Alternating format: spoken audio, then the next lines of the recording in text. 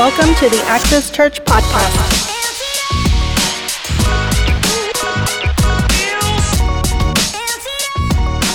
So let's get into the Word of God today. We're going to continue our series on kingdom identity. Kingdom identity. Can you bring me down just a little bit in the monitors? Give me a little bit of feedback, and it's a little bit too loud. Kingdom identity, and I was mentioning last week that I truly believe that this is the most important, powerful, and prophetic sermon series I have ever preached in 30 years of preaching.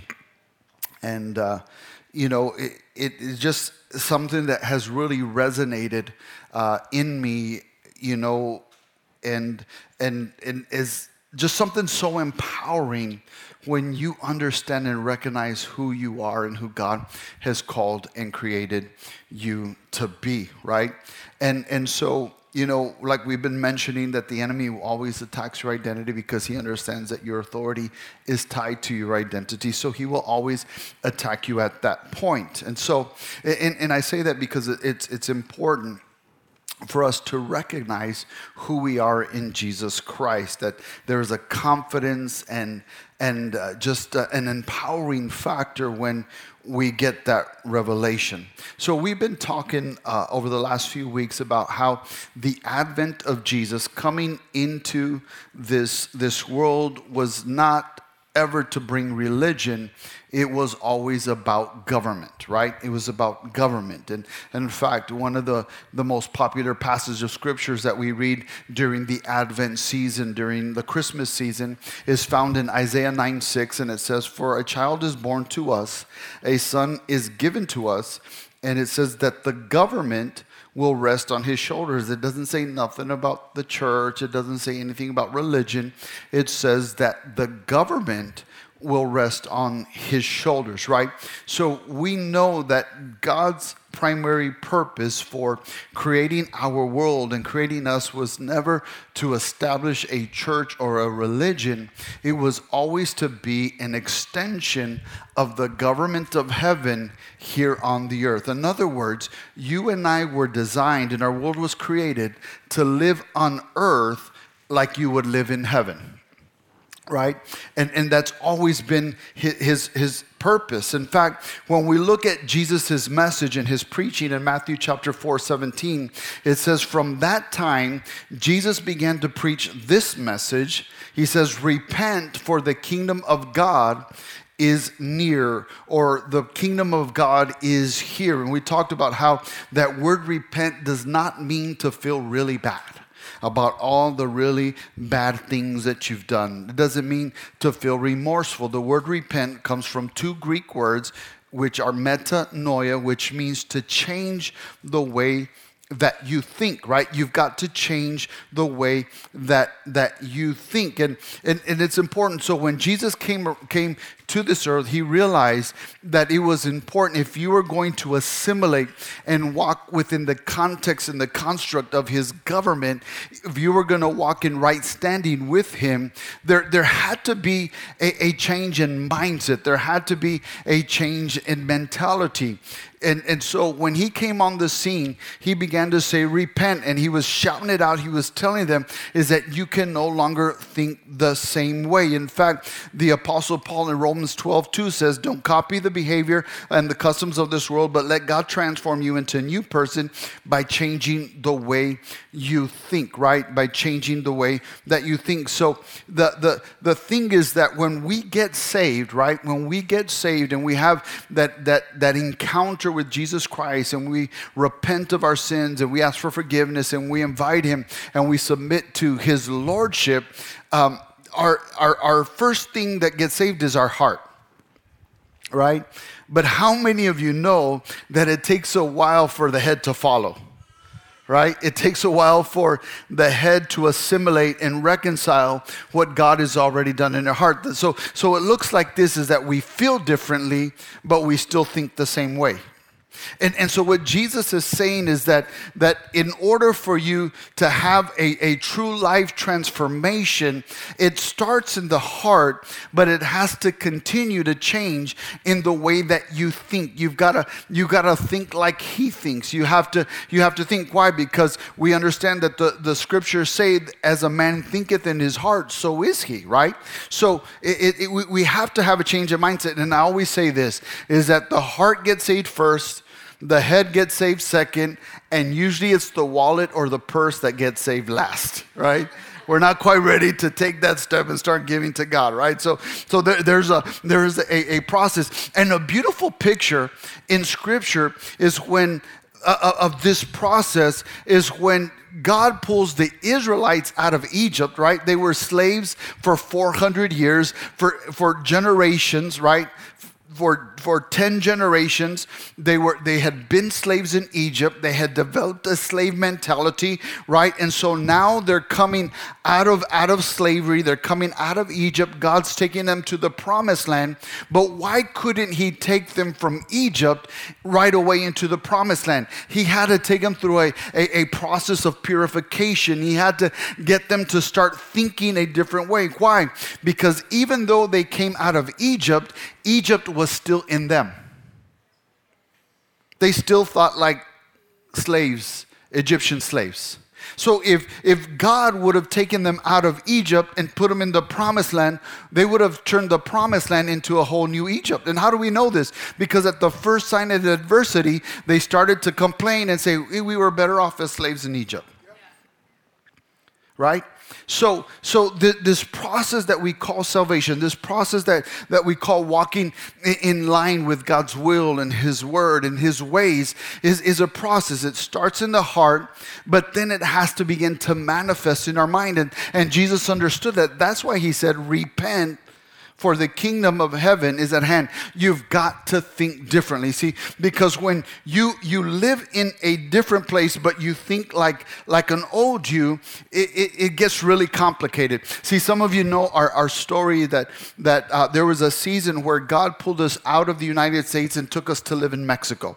And Pastor and Sandra and I, we served as missionary evangelists in Mexico for almost 7 years. And the problem is that we loved it. It was great. But I don't even want to, ascribe this problem to Sandra. It was all about me. I was a gringo living in Mexico with a gringo mindset.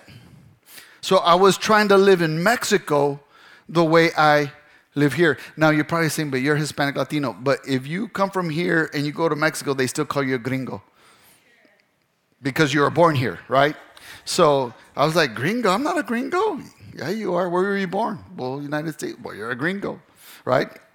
So that's how it was. And a perfect example of this is that when we decided to move, right, I bought all of my fancy appliances because I didn't want to go suffer, right? If you're going to take me to Mexico, I'm going to live good, right? So I bought a nice big TV. I bought all these fancy appliances. I had this amazing little water cooler that gave you hot and cold water. Like you just hit a button, cold water came out. You hit another button, hot water came out. It was like crazy. So I'm going to go. So we showed up, and after a while, I started getting my electric bill, and over there they'll charge you, your bill comes every 2 months, and in pesos, it was averaging to be about like 150 a month, right? And when you're living with a United States mindset, you're thinking 150 a month, that's $75, or 2 months, that's $75 a month. That's really good. That's cheap, right? How many would love to pay $75 a month for electricity, especially in the summer, right? So I was thinking good, but then I started talking to the natives, and they're paying like $20 to $30 every 2 months. And I was like, wait a minute. How are you paying 20 or 30? Because all their appliances are gas. They don't have electric appliances, right? So the first thing I did is I went and unplugged my fancy water cooler, right? And I went to the mercado and I bought this really little fancy wire thing that you put the jug of water, and when you want water, you just flip it over, right? Right? If I wanted hot, I had to heat it up. If I wanted it cold, I had to put it in the refrigerator. But I use that to tell you that when you try to live in a different place but with an old mindset, you are always going to pay a higher price. It's going to cost you a little bit more. You're going to suffer a little, and everybody else around you would be living okay, but you're just going to be different. Another thing that would happen to me is I would either go to the meat market or the pharmacy, the carniceria, and I would do like every good American. I would get there and I would stand and wait my turn. Because that's just how you do it, right? And so I'm standing there waiting for the carnicero, the meat cutter, to ask me what I wanted. And then people just start coming up and shouting the orders. And I'm looking at them like, you don't see me here? I was here way before you. That's rude. That's really rude. And there I was waiting my turn. And they would just come and I want a half a kilo de carne para asar. Yo quiero 3 pollos, And I'm just like so angry and frustrated. Man, these people are rude. They have no etiquette, no decorum. Not realizing I was the one that was sticking out like a sore thumb. Because that's the culture. It's not that they're rude. That's their culture. So if you're standing there like a fool, they think you don't know what you want. You're still trying to figure it out. So it didn't take me long to start figuring out that I had to start boxing out like on the basketball court waiting for a rebound. I know what I want, right? But do you see, when you live in a place, you can get all confused and conflicted and created. And that's why Jesus, when he came preaching, he said, if you want to walk in my kingdom, then you're going to have to think like people in my kingdom think. You're going to have to think as a son or a citizen of the kingdom of God, right? So that kingdom or government language is interwoven throughout the fabric of all of Scripture, from the book of Revelation all the way or the book of Genesis all the way to the book of Revelation, right?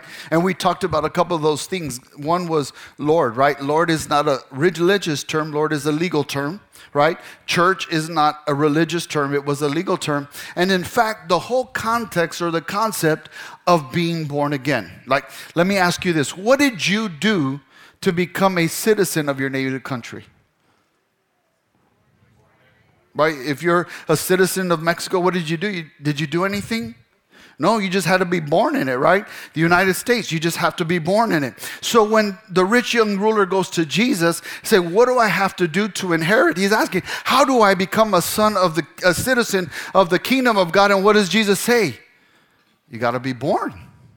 You got to be born into it. But thinking from a religious mindset, he couldn't understand. He asked Jesus, but how is it that me being a grown man go back into my mother's womb and come out again, right? He didn't get it. But what Jesus was doing was he was giving him the process of naturalization, how to go from being a foreigner now as a kingdom citizen of the kingdom of the government of God, right?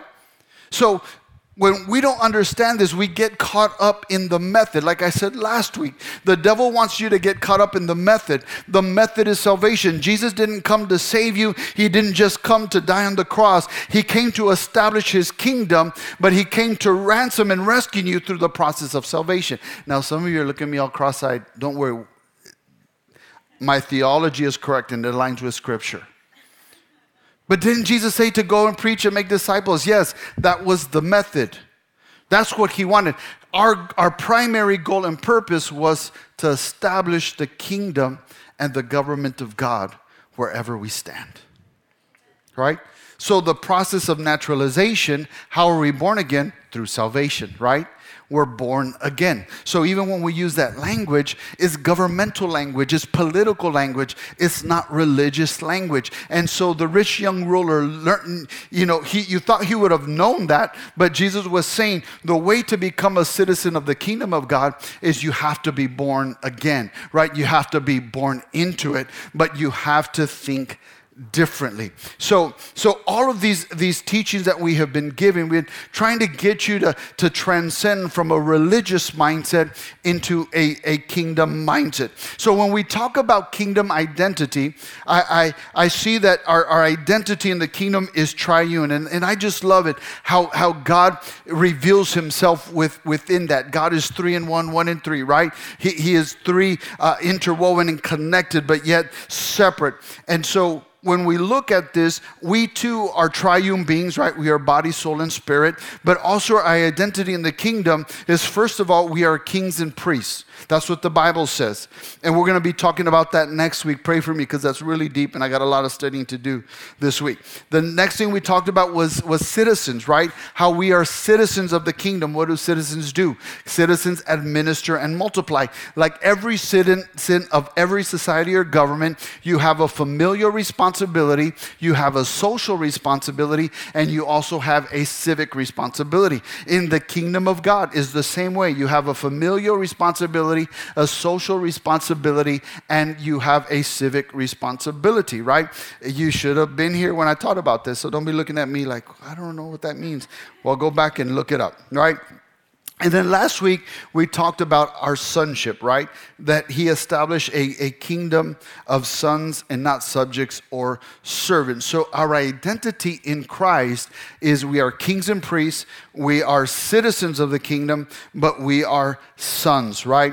Sons. Now, there's this concept called original intent. Now, if you want to understand something's primal or primary purpose, or the intention of something, it's always best to look at its origin, right? Its origin. So when we look at the origin of man, like the beginning, if we really want to understand who we are and who God created us to be, then we have to go to the beginning. So when God created this beautiful earth, he finally made Adam and Eve. He made the first man and the first woman. Now the Bible says that he placed them in the Garden of Eden, right? Does your Bible say the same thing? Right? Okay, just making sure. I don't know what Bible you're reading, right? But he placed them in the Garden of Eden, right? That was this place of abundance, this place where there was no need. They had everything that they could ever ask for. They were completely immortal. In this place, remember I said it was God's intention for us to live on earth like we would live in heaven. Adam and Eve had no idea what it was to feel tired. They had no idea what it was to feel sick. Imagine for a moment, all of a sudden sin comes in the picture and Adam and Eve get their first cold and they're like freaking out because this green salty stuff's coming out of their nose. Like, what is this? Right? Like, I've never experienced this before. Right? They didn't know that. But sin came in the picture, changed the dynamic, right? So they were placed in this place. Now, it's interesting to note that the Garden of Eden, the word garden in the original language. Now, let me put this caveat. In Middle Eastern culture, they think of divinity or gods in forms of picture. In fact, even their language, the Hebrew language, it's possible that each letter within a word actually forms a picture. Are you with me? So when we start talking about original meaning, oftentimes to get the original meaning, you just have to understand what picture each word contains. In fact, if you ask most of us who are from Western civilization, what is God? We say, oh, God is good, right? That's what we would say. But if you ask a Middle Eastern person or even a Jewish person, what is God? They'll say things like, God is air. God is water. God is bread. Because they think in terms of imagery, in pictures. In fact, what did Jesus say? He says, I am the bread of life. I'm the sustenance, right? So he was speaking to them and teaching to them in a way that was relevant to their cultural understanding. So when we look at that, and you look at the word garden, it creates a picture of its meaning. So the word garden means a covering, right? When you're in alignment with God, you have a covering. It also means a sanctuary, which is a place of rescue and a place of hope and a place of peace. But it also means life, right? Life. So when you're connected to God, you're connected to the source of life. The word Eden means pleasure, delight, or abundance. Pleasure, delight, or abundance. So God put the first man, and remember, God is a God of pictures and patterns. He does things intentionally, and he put them within the Garden of Eden. So we can ascertain from original intent that it was always God's intention for man to live an abundant life here on the earth. But then we know what happened, right? Sin came into the picture, changed the dynamic. They were expelled from the land of abundance, of sanctuary, of rest, of hope, of peace, of life.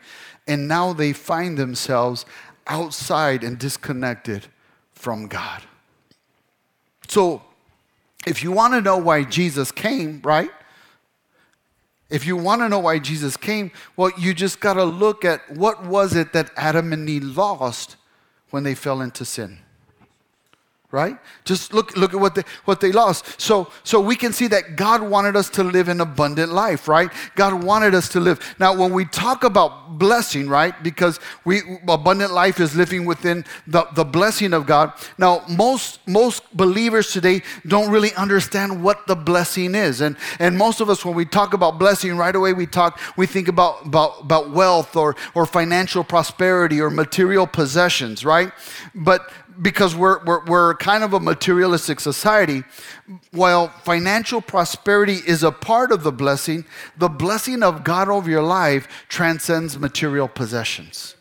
There's a part of that, but it's so much more to that. I love what Pastor Robert Moore writes in his book, The Blessed Life. He says that the blessing of God permeates every area of your life. Yes, it will bless your finances, but it'll bless your family, your relationships, your physical, emotional, and mental health. When you have the blessing of God in your life, it will impregnate and permeate every area of your life. Now, in order for us to understand the blessing, we have to first know how we receive the blessing. We have to understand what the blessing is, but we also have to understand how the blessing operates. So let me just put this caveat. I am not teaching a doctrine or a gospel of prosperity. That's not what this is. I'm not going to ask for $1,000. Well, I might, right, at the end of the service. If you want prayer, give me $1,000. No, that's not what this is. That's not biblical, okay? This is not a doctrine of prosperity. This is a doctrine or a gospel of identity. This is understanding who God has called and created us to be. So, God put Adam and Eve in the Garden of Eden. Sin came in. They were expelled. So when we want to know why did Jesus come, all we have to do is look at his words. Look what it says in Luke 19:10. Now, for me, this is his thesis statement for his ministry. Or if we're putting it in modern vernacular, this is the mission statement for his ministry. He says, "For the Son of Man has come to seek and save the lost." Is that what it says? No, it doesn't.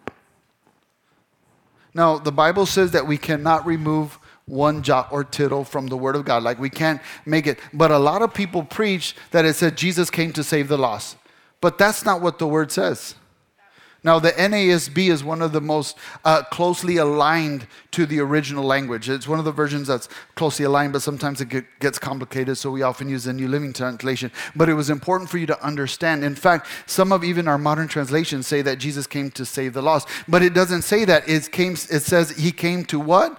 To seek and to save that which was lost. That's what it says. Like some of you are looking at me like I might have to run out of here when I'm done. So what did they lose? Did Adam and Eve lose a church, a religion, a salvation? No.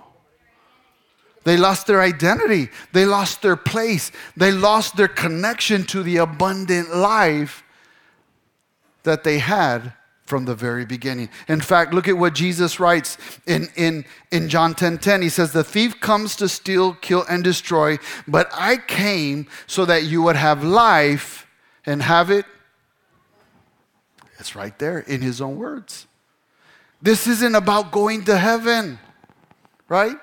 That's what the church has made it like, oh, I can't wait to go to heaven. There's heaven. No, Jesus didn't come to just take you to heaven. He came so that you could have an abundant life here on the earth. But the religious context made you think that it was always all about going to heaven. Yes, one day there will be a rapture. One day we will go to heaven and we will be in the presence of God. Yes, I understand that. But the religious mindset has got you focused on the wrong thing when it was always meant. See, you know that the Bible says, by his stripes we are healed? Yes. Is that when you go to heaven? No. Why? Because there's no sickness in heaven. Right. We need healing here. Yes. Right? It's about here. So the abundant life, oh, one day I'm going to go to heaven. One day I'm going to go to heaven. No, it's not about one day going to heaven. You know what? Jesus came to bring heaven to you here on the earth. That's why when he said, pray like this, let your will be done on earth as it is in heaven. He didn't say, let your will be done when we finally get to heaven one day. No. But the religious construct and the mindset that the enemy has used to make the church impotent and powerless is we're waiting for the VIP trip to the casino. To heaven. I want to see if you're awake, right? Go to heaven, right? So the abundant life that Jesus came, do you need abundance in heaven? No, right? We need it here on the earth. Anybody need a little bit of abundance? Come on. Especially with these gas prices and these food prices going on, right? I need a little bit of abundance going on. Jesus, let's activate right now. So we must understand who we are, and the Bible says that we are blessed. So let's answer the question, how do we receive the blessing? Number one, we receive it through Abraham. Genesis chapter 12, 1 and 3 says, now the Lord said to Abram, go from your country and from your relatives and from your father's house to the land I will show you. And I will make you into a great nation, and I will bless you and make your name great. And you shall be a blessing. And I will bless those who bless you, and the one who curses you will be cursed. And in you all of the families of the earth will be blessed. So this is the beginning of God's intervention when he begins to start building that co-op, that cooperation and that covenant with man. He comes down and he finds Abraham and he enters into this covenant and he says, I'm going to do something in your life, but I'm going to do something so powerful and so great that it's not just going to stay in you and with you. What I'm going to do in your life is something that is going to affect all of the families of the nations of the earth. So unless you're from Mars, which you might be, right? You fall into that blessing. You are blessed because God declared that through Abraham, all of the blessing, all of the families of the earth will be blessed. Say, I am blessed. Now, that word blessing in the Hebrew language means it causes you to prosper. It just provokes you to prosper and to succeed. And once again, this transcends money or finances, because how many of you know that you can be a little bit tight in the pocketbook and still be blessed? Right? You may not have all of the finances and wealth you want, but you are still blessed. You still walk in peace. You still walk in health. You still walk in success, right? So it's not just about this, but this word that he tells Abraham is what he is essentially saying is that this blessing that you carry is going to cause you to prosper. That means that it doesn't matter what happens to you. It doesn't matter where they put you. It doesn't matter how they isolate you. It doesn't matter how they try to put you down. You're going to always rise to the top. You're going to always be blessed. You're going to always prosper. You don't need to be in a special position or place to have the blessing and the prosperity of God. I remember I worked at a season for a church where I was not really liked by the pastor. And he did everything in his power to isolate me. He put me in youth ministry. What happened? The youth ministry blew up. So he said, okay, that's not working. Let's put him in the children's ministry, because people don't want a children's ministry. And here I was, a seasoned pastor of 20-something years, now being a children's pastor. Well, that's not my calling. I'm just here to serve the kingdom of God. So what did I do? We served in the children's ministry. What happened? The children's ministry went out. And then that didn't work. Then they put me in the Spanish ministry. And then that blew up, and they're like, that's not working. They couldn't find a place to put me, to isolate me. Why? Because when you have the blessing of God, it doesn't matter where they put you. You're always going to rise to the top. You see that in Joseph's life. Joseph was in Potiphar's house. He was in prison. And then in the palace, wherever Joseph was, the Bible says that everything he touched prospered. And that's why you need to know that, because there's going to be some times in your life, there's going to be some times maybe at work, there's going to be some conflict. You get one of those managers that don't like you just because you look funny, right? And they're going to try to do this. But when you understand, it doesn't matter where you put me, you can demote me, you can put me down, you can try to isolate me, but there's nothing that you can do that can stop the blessing of God in my life. You can talk about me, you can post about me, it doesn't matter. I'm not affected. Why? Because when I have the blessing of God, everything I put my hand to do is going to prosper. So we're blessed. The second way that we receive the blessing is through Jesus Christ. Can I take a time out and tie my shoe? I know some of you are like, he's going to trip. You're not even paying attention to the good preaching. Can I get somebody to tie my shoe for me? Alex? All right. You're like, oh, he's going to... That's why I say we're not a community of Christians. We are a family. And we're very real here, so get used to it. So the second way is through Jesus. Ephesians 1:3 says, all praise to God, the Father of our Lord Jesus Christ, who has blessed us with every spiritual blessing in the heavenly realms because we are united with Christ. There it is. You're blessed. It says, when you align and you unite yourself with Christ, you submit to the Lordship of Jesus Christ, the Bible says that some of the blessings are yours. Wait, is that what it says? It says all. It says every. Now, being the studious pastor that I am, I love digging into the original language, right? So I went into the Greek language because I wanted to make sure that I'm not teaching anything false. So I looked at what the word every means in the Greek. And I want you to write this down because this revelation is going to knock your sock off, even the one with the hole in the big toe. All right? So when I looked it up in the Greek language, the word every means every. Wow. That's all I get? That's some deep revelation. The word every means every. That's what God is giving you through Abraham and through Jesus Christ. It says everything that you could ever, but Pastor, it says spiritual. Yeah, because the blessing is a spiritual. It's a mantle. We're going to get into it in a minute. But you have every blessing in your life when you unite yourself with Christ. Number 3, through the adoption into sonship. Ephesians 1:5 says, and he predestined us for adoption to sonship through Jesus Christ in accordance with his pleasure and will. Romans 8:14 and 16 through 16, the Apostle Paul writes, for those who are led by the Spirit of God are the children of God. The Spirit you received did not make you slaves so that you live in fear. Rather, the Spirit you received that brought about your adoption to sonship, and by him, which is Jesus, we cry, Abba, Father. The Spirit himself testifies with our spirit that we are God's children. Now, let me tell you that today, after what I lived on Monday, this word adoption has so much more meaning. But I remember growing up in children's church and Sunday school, and they would teach us that we were adopted sons and daughters. And I'm going to be very transparent. Like, dude, I don't want to be adopted. Like, I want to be like for real. Like, and I remember when we lived in Mexico, there was a family that had 15 adopted children. They had 4 of their own, and they adopted 15. Yeah, a lot of kids.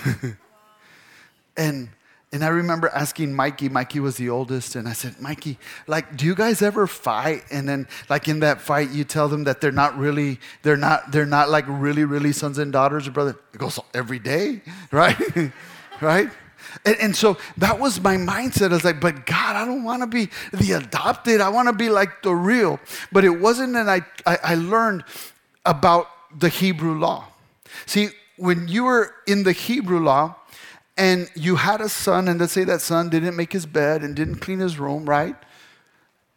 You as a father had every right to disown him and take away his inheritance. And you didn't even need a reason. He could have just looked at you weird and be like, oh, that's it. You're gone. Right? That was the law. But if that same father had an adopted son, there was no legal precedent for him to ever disown an adopted son. That son could be rebellious. That son could be disobedient. That son could have just, been ugly and nasty. But there was no way that father, he could take it away from the legitimate son. But there was no, I believe adopted sons are legitimate, okay? Just like I said, Micah was not born from my flesh, but he was born from my heart. But so you get the picture of what I'm talking about, that father could take away or disown the inheritance of his flesh-born son. But when they had an adopted son, there was nothing that they could ever do to rob him of his inheritance. And you know what that tells me? Is that because you and I, we are adopted into sonship, there isn't anything or anyone that could ever take away the blessing of God over your life.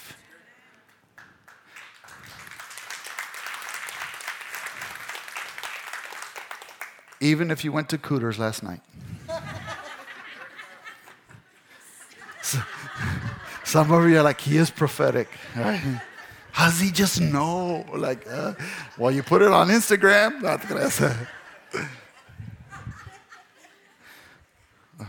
Or estabas tomando el chilito anoche, right? What is that? But there's nothing that you could ever do or anyone could ever do to take away the blessing of God over your life. That's why it's so important for you to know who you are. When the enemy wants to wreak havoc and mess with your mind and tell you you're not worthy, that you're not good enough, that you messed up last night again. But there's something powerful when you look at the devil in the face. Yeah, but I'm still a son. So that's how we receive the blessing. But let's talk about what the blessing is. The blessing is not just financial prosperity, it's so much more. And I'm going to give you Brian Sisneros' Webster definition of... Why was that funny? Of the blessing. The blessing of God is the supernatural grace and favor of God overlaid onto our ability that produces supernatural results or glory. I'm going to read it again. The supernatural grace and favor of God overlaid onto our ability to produce supernatural results or glory. That's what the blessing of God is. It's just something that you carry that just causes you to prosper. It just causes you to do well. It causes you to be blessed, right? And so the thing you've got to understand that the glory is not the blessing, but the fruit of the blessing. See, oftentimes we get things confused because we think that the bonus is the blessing, or we think that the new car or the new house is the blessing. That's not the blessing. That's the fruit of the blessing. You got the car because you're blessed. You got the promotion because you're blessed. You got the raise because you are blessed. That's not the blessing. That's the fruit of the blessing. See, the blessing is not stuff. The blessing is not things. The blessing is a spiritual mantle that you carry when you understand that you are a kingdom citizen and a kingdom son of God. The blessing is something that you walk on, that wherever you go, things just begin to happen. And the problem is that people around you, they don't understand. They'll think, oh, you're just lucky. You tell them, I ain't lucky, I'm blessed. Well, you're just in the right place at the right time. No, I'm blessed. Things just seem to work out for you. No, they don't work out for me. I'm just blessed. There's nothing that you can do to explain it. See, it's not the thing. It's a mantle that you carry and you walk around with that just causes you to be prospered and blessed. And that's why the Bible says that the blessing of God is visible in your life, because it does manifest things. People call it luck, but when you know, right? That it's not luck. It's just the blessing of God. See, some people will say, Pastor, how do you do it in 4 years? You have a full church. I know people that have been 7, 10 years and they still have 20 people. And I'm like, I don't know. I'm not that good. I'm not that good of a preacher. I'm not that good of a leader. They just come. The only thing I can chalk it up to is that I'm blessed. And when I walk in obedience to God, the mantle of blessing just activates wherever I go. I've seen it in the marketplace, in corporate America. I've seen it activate in my life. I remember, walking into this business consulting firm that I had no experience in, right? I had experience as a children's pastor, a youth pastor, an assistant pastor, custodian of the church, the main bathroom cleaner, the head bathroom cleaner, right? And all of a sudden, I'm sitting in a boardroom with people that have MBAs. I even had to look up what MBA meant. I was like, is that like an MBA? But I wasn't that clueless. And there I was, sitting at this boardroom, and I didn't even have a BBA. I had never mind, I was going to say a different kind of a degree I had. Y'all know, right? See, your prayers are working, right? Because old Brian last year would have said it, but not this one. Thank you, Ronnie, for praying for me. Lord, change him. And here I was, sitting at this boardroom, looking around like sitting with all these people, millionaires with MBAs, and all I could do was say, I'm not that smart. I'm not that talented. And I'm not that lucky. I'm just blessed. See, when you understand who you are, you're just blessed. Now I'm going to close with this. How does the blessing operate in our life? So we go back to what Jesus says, right? He said, Paul says, Ephesians 1:3, it says that Jesus Christ has given you every spiritual blessing, right? Every spiritual blessing. The thing is that you've got to know that it is your obedience that activates the blessing. That's right. You can have all of the blessings, all of those allocated resources and blessings with your name on it, but unless you walk in obedience, those blessings never get activated. Remember, we talked about how the laws of the kingdom are really principles or keys to the kingdom. See, and our problem is that we always think about laws as limitations, right? We think as laws that limit us. But in the kingdom of God, Jesus called the laws of the kingdom the keys of the kingdom. What do keys do? Keys grant you access. So in order for you to access the blessings of the kingdom, you've got to use the key. So imagine for a moment that, and this is clearly hypothetical, but Pastor, you said, no, this is clearly hypothetical. If I give you a brand new house with a title deed, and I give it to you, but I never give you the keys, what good is it? What good is it, right? If I never give you the keys to access, then it doesn't do you any good, right? So you can own it, it can be yours, but until you get the key that grants you access and you use the key to unlock and unleash, right? And that's what the principles and the keys of the kingdom do. And the one thing that activates that blessing in your life is your obedience. Right? Look at what Deuteronomy 28:1-2 says. We're going to read it. It says, if you kind of obey the Lord your God and carefully follow some of the commandments, like the one you like. Right? That's what it says? It says, if you carefully follow the commandments that you agree with and benefit you, then the Lord God will set you high above all the nations on the earth, and all these blessings will come upon you. No, what does that say? It says, if you fully obey all, there's that word again. You know what all means in Hebrew? Man, you guys are smart like me. Y'all should be up here preaching.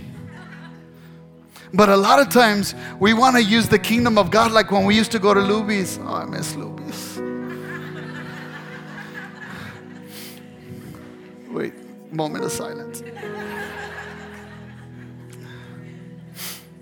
Okay. See, because when you go to Luby's, you get to pick and choose, right? And some of us, we don't understand that our obedience activates the blessing. So we take the kingdom of God like Luby's, like, okay, God, I'll take a little bit of hope, a little bit of faith, a little bit of joy. Fasting, oh no, not that one. Prayer, oh, definitely not that one. Tithing, oh no, stay away from that whole section. Right? Skip, I'm going to go around like that whole thing, right? But the Bible makes it very clear that if you fully, that means if you do what God says, how He says it, and when He says it, right? Then the blessings of God will overtake you. See, remember I said how the Hebrew language is a language of imagery and picture. So when you read that in its original language, original context, means that when you fully obey God, you don't have to go looking for blessings. The blessings go looking for you. It finds you like a heat-seeking missile that you're not even expecting it. All of a sudden, you're blindsided, and boom, there comes a promotion. Boom, there comes a raise. Boom, there comes your son or daughter being restored. Boom, there comes your marriage. You don't even know it. But the Bible says that when you fully walk in the way, in the will of the Lord, obeying all of His commandments, not just the one you like. Some people look at the Word of God like lawyers looking for loopholes. Just because they don't agree with some things or they have struggles in certain areas. But it's very clear, if you fully obey all, right, the blessings of the Lord. And the picture is like a linebacker running you down and tackling you. Before you know it, you get blessing upon blessing upon blessing upon blessing upon blessing. And then people start, at first they're cool with it, right? Because they're like, that's good, you're lucky. And then blessing, and then they're kind of not like you anymore, right? But it's okay. You can't help it. Because when you activate the blessing of God with your obedience, there is nothing, no one in heaven or in hell or on the earth can ever stop what God wants to do in your life. And I'm not preaching this because it benefits me. Understand my heart. I'm not preaching this because I want your money, even though I kind of do. Transparency moment, right? Why? Because I know y'all like to come in here when there's air conditioning, right? And I can't tell Stream Energy, hey, just pray about it. Right? That'd be really cool if I could. Hey, I'm praying for you. Just take that as payment. No, they like money, like real money. Right? But it's not about that. My heart is for you to walk every day in the fullness of the blessing of God. We have people in our church that could testify that from the moment that they began to walk in accordance with God's will, God's word, and God's way, everything began to shift. So when Adam and Eve sinned, before sin came into the picture, they lived in harmony within themselves. They lived with harmony within nature. And they lived in harmony with God, and they lived in harmony with the animal kingdom. But sin came in, and what happened? It disrupted everything. That same lion that they used to pet now looks at them like lunch. Oh, look at this beautiful, right? It changed. They never knew what it was like to argue as husband and wife. I know y'all don't argue, but Sandra and I, we have our lucha libre moments. And I always say, I'm el santo, right? You already know. They never knew that, but all of a sudden, the dude ate the apple, and I could just imagine, well, you gave me the apple. I know it's not an apple, okay, but just for imagery, right? But that's your job. You're supposed to make something for me to eat, and right? It disrupted everything. Harmony within the relationship, harmony with nature, harmony with animal kingdom, and harmony with God. Well, when you submit yourself to the Lordship of Jesus Christ, and the blessing of God activates through your obedience, God begins to take all those things that are out of order and He begins to bring alignment. Now, don't think that everything's going to be perfect. Your bozo's still a bozo. And he'll be a bozo today and probably be a bozo tomorrow, right? You picked him. Your mama tried to tell you not to, but you didn't listen, right? Getting some testimonials over here, right? or tristemonios, right?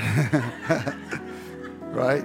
It doesn't mean everything's going to be perfect, but you begin to walk in a level of harmony and peace and joy that you've never experienced before.